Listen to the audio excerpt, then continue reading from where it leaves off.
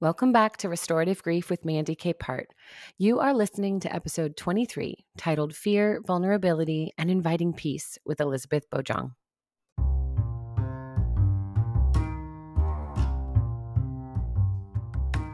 This episode is a beautiful conversation with my friend and fellow griever, Elisabeth. She is a licensed nurse and spiritual coach in Oklahoma, currently exploring what it means to live life by her own standard, a truly authentic path set before her, even when it means taking a big old pivot. Her original life plans included graduating from a Christian nursing school into the ICU at 21 years old. And right away, her understanding of the narrative, life at all costs, shifted after what she witnessed and experienced. There's also a fantastic conversation about hope theory at the end, which you need to hear. Before we begin, I do want to offer a content warning as we discuss how resuscitation efforts can have devastating effects. Please listen with discretion. Well, welcome back, everybody. Hi, Elisabeth. How are you? I'm well, thank you. How about yourself? I'm doing good. I'm so glad that you're here today. I know that your storytelling and the way that you present everything you've been learning over the last however long in your walk with faith and your relationship to grief has been just such an encouragement and a delight to be able to witness. So I'm so glad you're here to share some stories about that today. Thank you. I'm glad to be here. Why don't we start with you just telling our audience a little bit about who you are and why you want to talk about loss and grief? Well, I am a nurse and daughter, mom, a wife, friend. When I started my nursing journey, I had this idea in my head, especially coming from a conservative evangelical Christian background and university where I studied nursing school.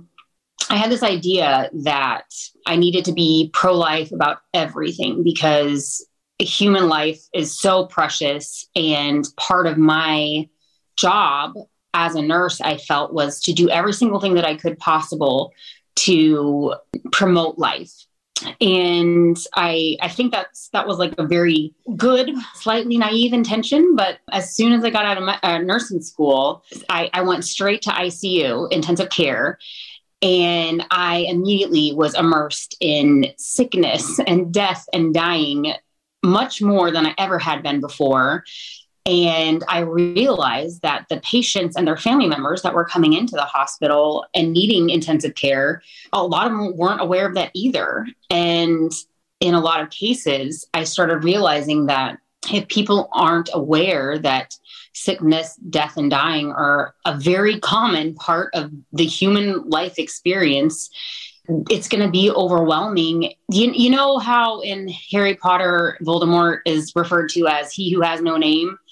And it's like, oh man, we have to be in such denial about this horrible, horrible thing because it's so, so horrible that we can't, we have to kind of stick our heads in the sand about it.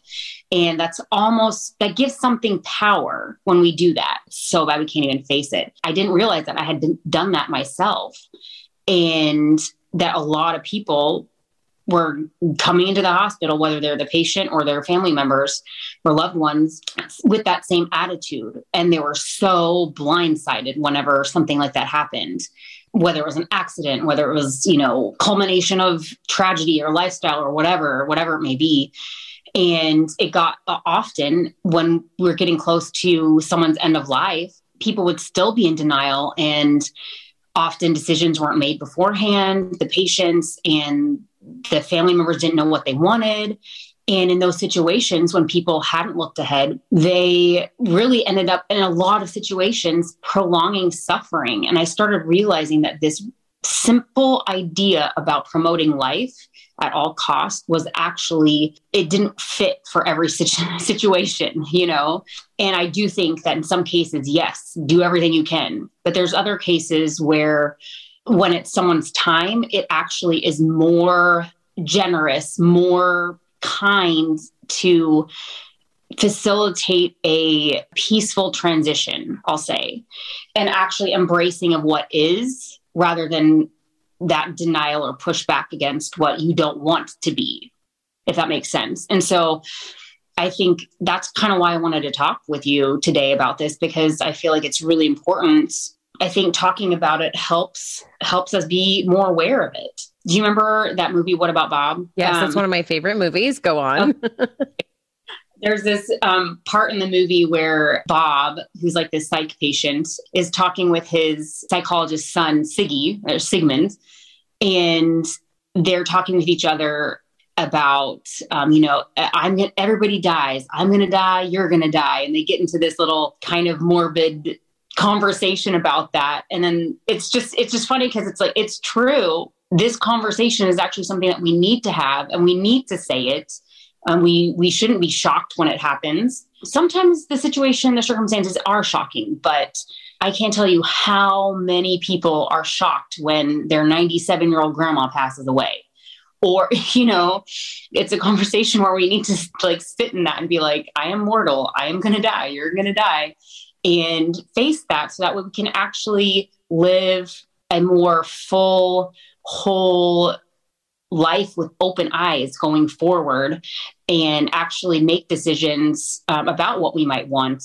And that way that burden isn't left on the people that we love, that we don't want to have that burden in the first place. And that actually I think does help facilitate the grieving process as well. Yeah. So.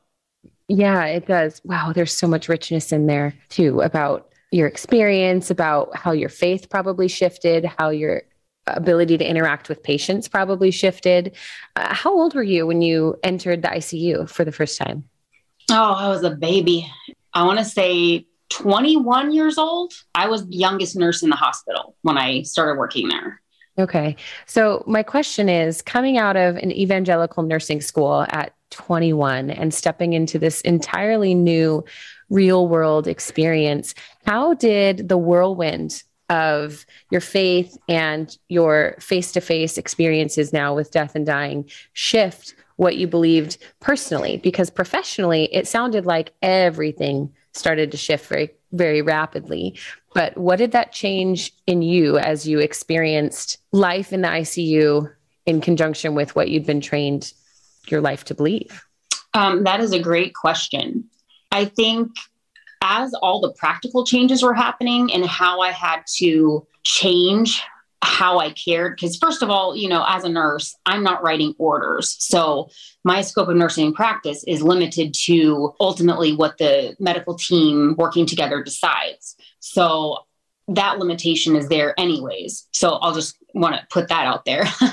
But within the scope of nursing, I had to realize that I had to develop a level of emotional maturity in order to compassionately care for people in circumstances where they weren't going to get better, or we weren't going to be able to, resuscitate them, or where we actually had to sit down and have conversations with family about, or the patient themselves, explaining to them, that this is actually terminal, or this is something that if you continue wanting full resuscitative care, that it's going to, your quality of life is going to go down. And it's really important to communicate that with people. And so as that was shifting in my professional world, I started to have to change how I viewed my role as a bearer of God's image here on earth. And also I had to change my perception of what God is, like what kind of God is, if that makes sense. Because I was used to this idea that God always wants to heal, and God always, there's no death in God, there's only life. And we have hope because, we can always hope for life, more physical life here on earth, and more physical healing here on earth. And I know that I also believed eternal life, blah, blah, blah.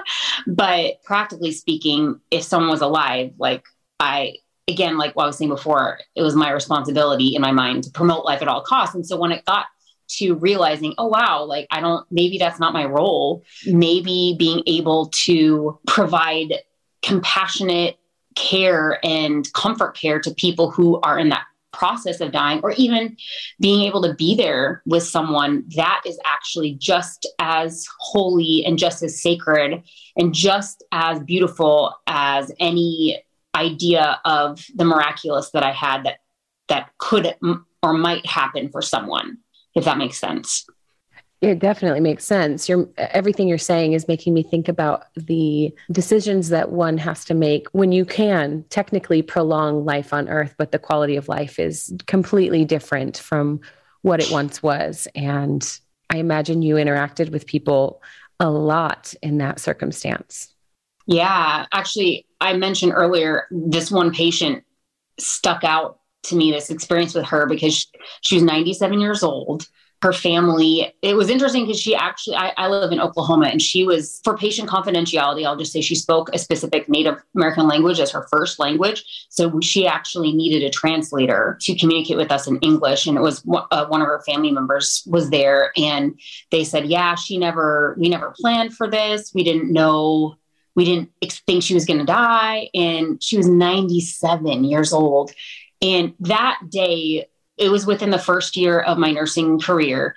And there's options for people when you go into the hospital. They say, like, if you pass away, like, do you want us to let you go, or do you want us to try to resuscitate you? It's called a DNR, a do not resuscitate. And that's an option for people. Or there's options for limited, like, I don't want a ventilator, but I do want to be shocked, or vice versa, whatever. And that's not for everyone. And there's different, times for different things. But at 97 years old, they were like, she came in and her heart was failing, her lungs were failing, her kidneys were failing. She wasn't cognizant. So her brain was like not working. And, in a situation where she could have been, given medication for pain or anxiety to keep her comfortable, and her family could have been there with her, she didn't have that. And I remember we coded this patient, which means that we did a full resuscitation on her 6 times during that day. And by the end of the day, I was doing chest compressions and all her ribs were broken because we had to do this. And I can remember feeling that this is so wrong, and almost feeling like, God forgive me, because we don't know what we're doing, or like we're kind of in this legal position where we have to resuscitate this person, when it felt so wrong. And that was a huge shift for me, coming from a place where I thought at all costs we should keep someone alive.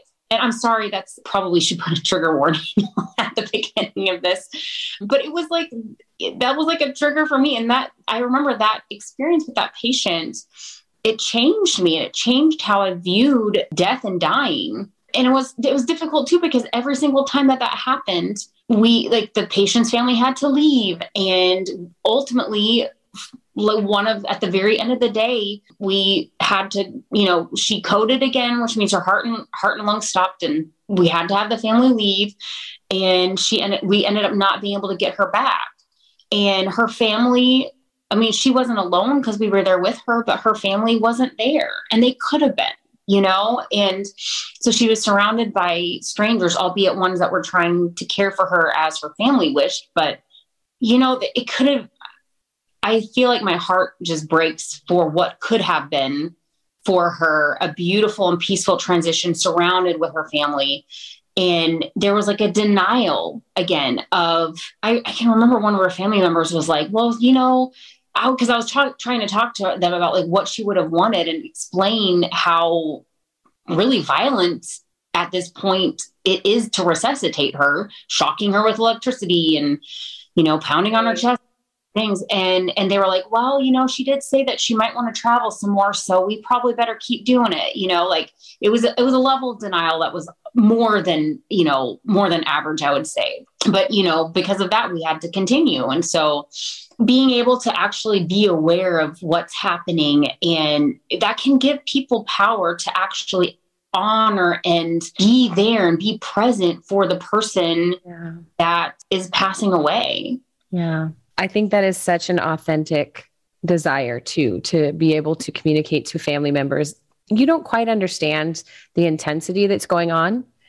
And without being graphic, without trying to horrify you, because we're trained professionals and we can handle different levels of intensity, especially since this isn't our family member.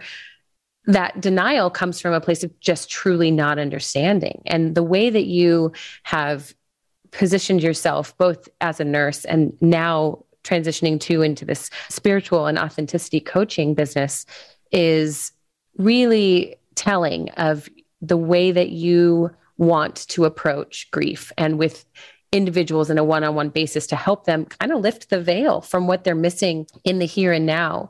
Because if you told me my grandmother was failing and I knew she'd been resuscitated a few times without any further knowledge of the medical resuscitation process, I would probably say the same thing. But she and I were going to go to Europe. I need you to do more because we have plans. And just having this failure to comprehend, not because I'm intentionally trying, but just because, like you said, I've never had to face something like that. I've never reckoned with the idea that someday my life will be different and this person will be gone from the earth. So I just want to transition, because you said something so beautiful as you were describing that event, with just this heart cry of, God, forgive us. We don't know what we're doing here. This is harmful to all involved, to us as medical professionals, to this patient. So how do you now, as you are, and you can tell us a little bit about your coaching too, how do you take what you've experienced as a nurse into those one-on-one relationships where you are engaging people in hard conversations, but also with the idea that you can approach scary topics, hard conversations, death, dying, illness, with the same level of hope and intention that you've always approached your life, but it doesn't have to be predicated on life eternal on earth or anything like that. Does that make sense? I'm not exactly sure exactly what you're asking. Yeah, no problem. So how do you, as a spiritual coach, as an authenticity coach, how are you bringing the same level of intentional one-on-one that you would have with a patient's family to say, actually, let's expand our view here.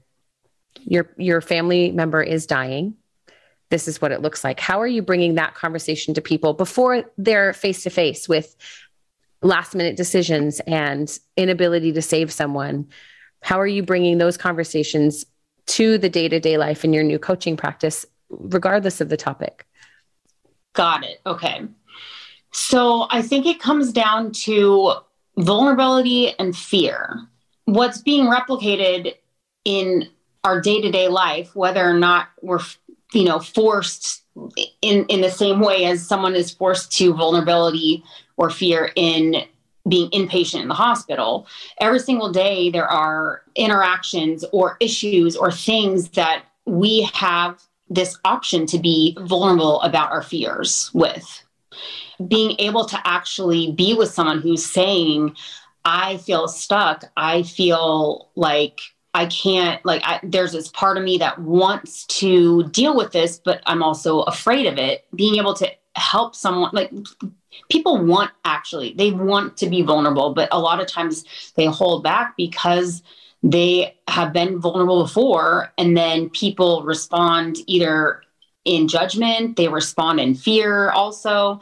And so if you just give people a space to actually be completely honest about whatever they're afraid about, because that's really what, with grief, specifically about death and dying, but grief about anything or fear or pain, like that, I guess that's where it translates. Like, people want to be vulnerable. And so making a space for people to be vulnerable and then actually inviting them into deeper vulnerability and deeper honesty about, name the monster, name Voldemort, let's look at this and see where the power actually is. And when you're able to do that, that actually invites people to face their fears, recognize where, okay, now we faced it. Now what do we do? It gives them the power back into their court, I guess. And with open eyes, they're able to assess the situation and assess what's going on and actually make clear decisions going forward, which is what ultimately, as part of the medical team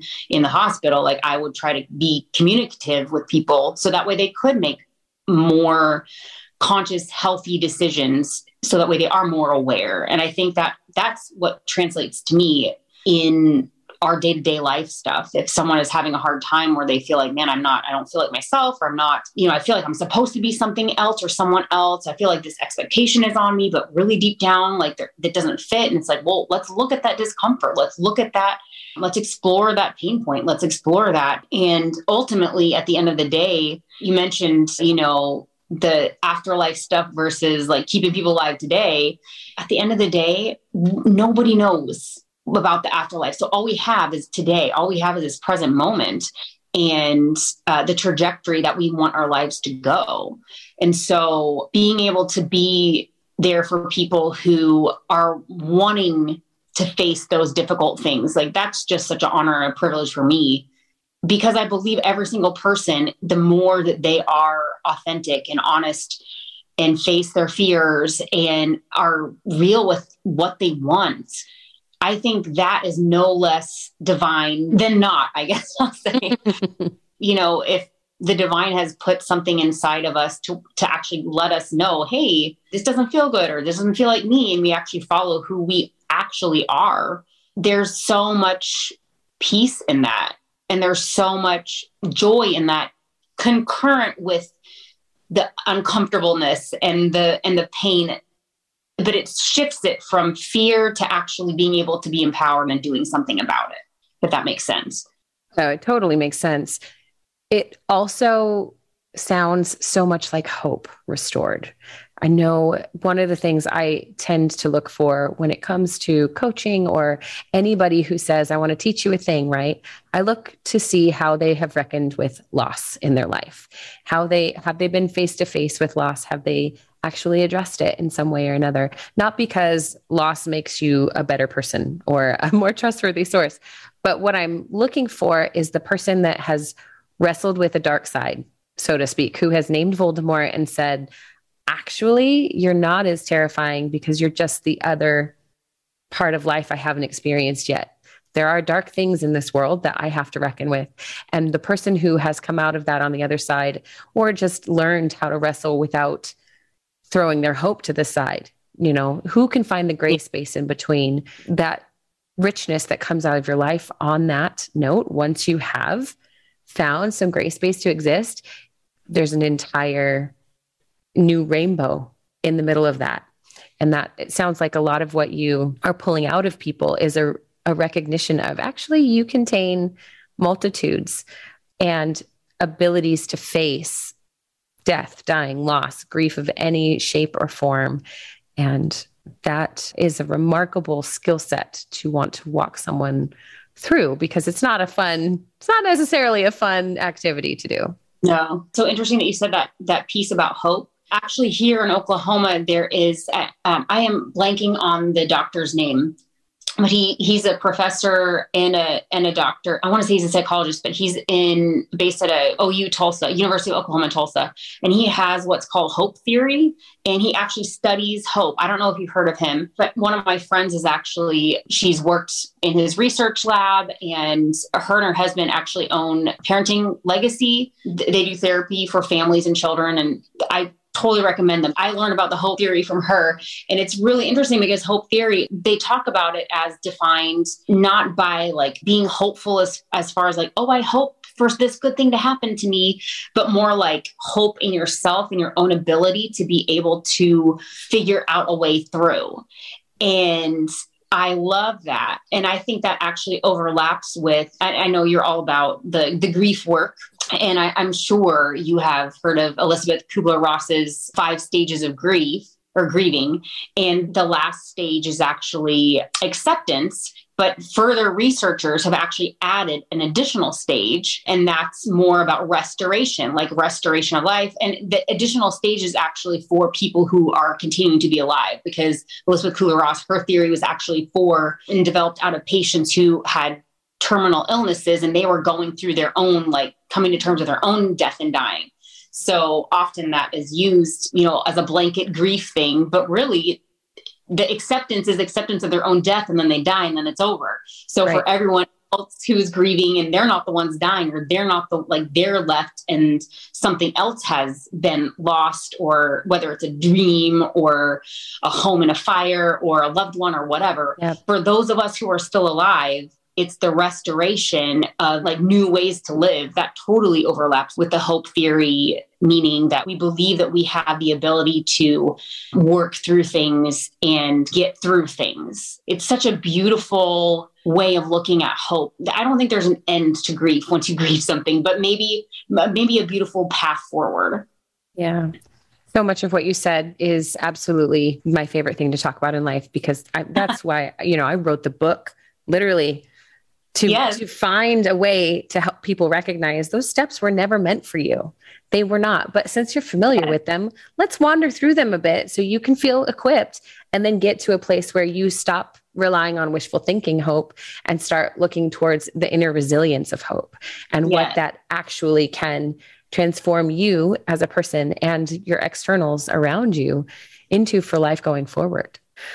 I am going to include all of those resources that you rattled off in our show notes because we're now running out of time. And yet I want to talk for 6 more hours about hope theory and all of that stuff. So Elisabeth, before we go, why don't you tell our listeners where they can find you and if you're opening slots for spiritual coaching in some way or how they can just connect with you on that. Thank you. I am actually developing that right now. The easiest way is to connect with me on Twitter or Instagram. My handle is @Elisabeth Bojang, and it's Elisabeth with an S, not a Z.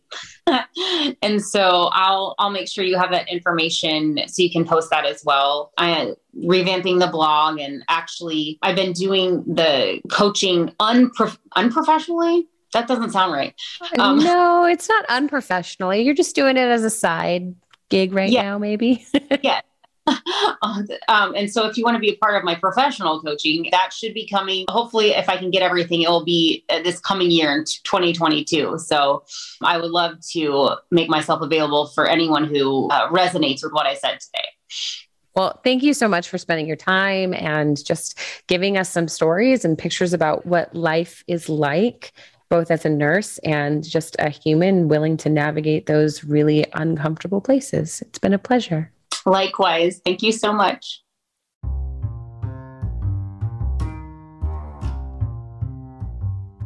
Thank you for listening to episode 23 of Restorative Grief. Elisabeth's compassion for others is evident. Desiring a quality of life that is meaningful, intentional, and full of wellness on behalf of others is the result of recognizing that grief sometimes means reckoning with what we'd rather ignore. We know that denial is a safety net, and when we are shocked by grief, that denial keeps us safe. It is tender-hearted humans like Elisabeth who are positioned to create that safe place for us to fall apart, and I'm so grateful she's moving into a more available arena as a coach to provide that place for more people. If you find yourself feeling overwhelmed, stuck, or scared of a transition in your own life, take advantage of this podcast and my guests. You can leave me a message through the podcast page on Anchor, or simply reach out to me or a guest on social media. I try to ensure all the guests are active and available because this show will never, ever, ever be about simply promoting a product. It's about building a life of intentional alignment with ourselves and our community.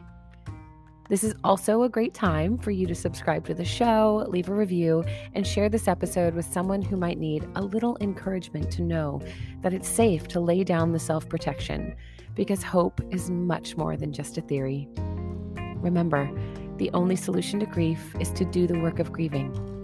Thanks for listening. Let's talk again soon.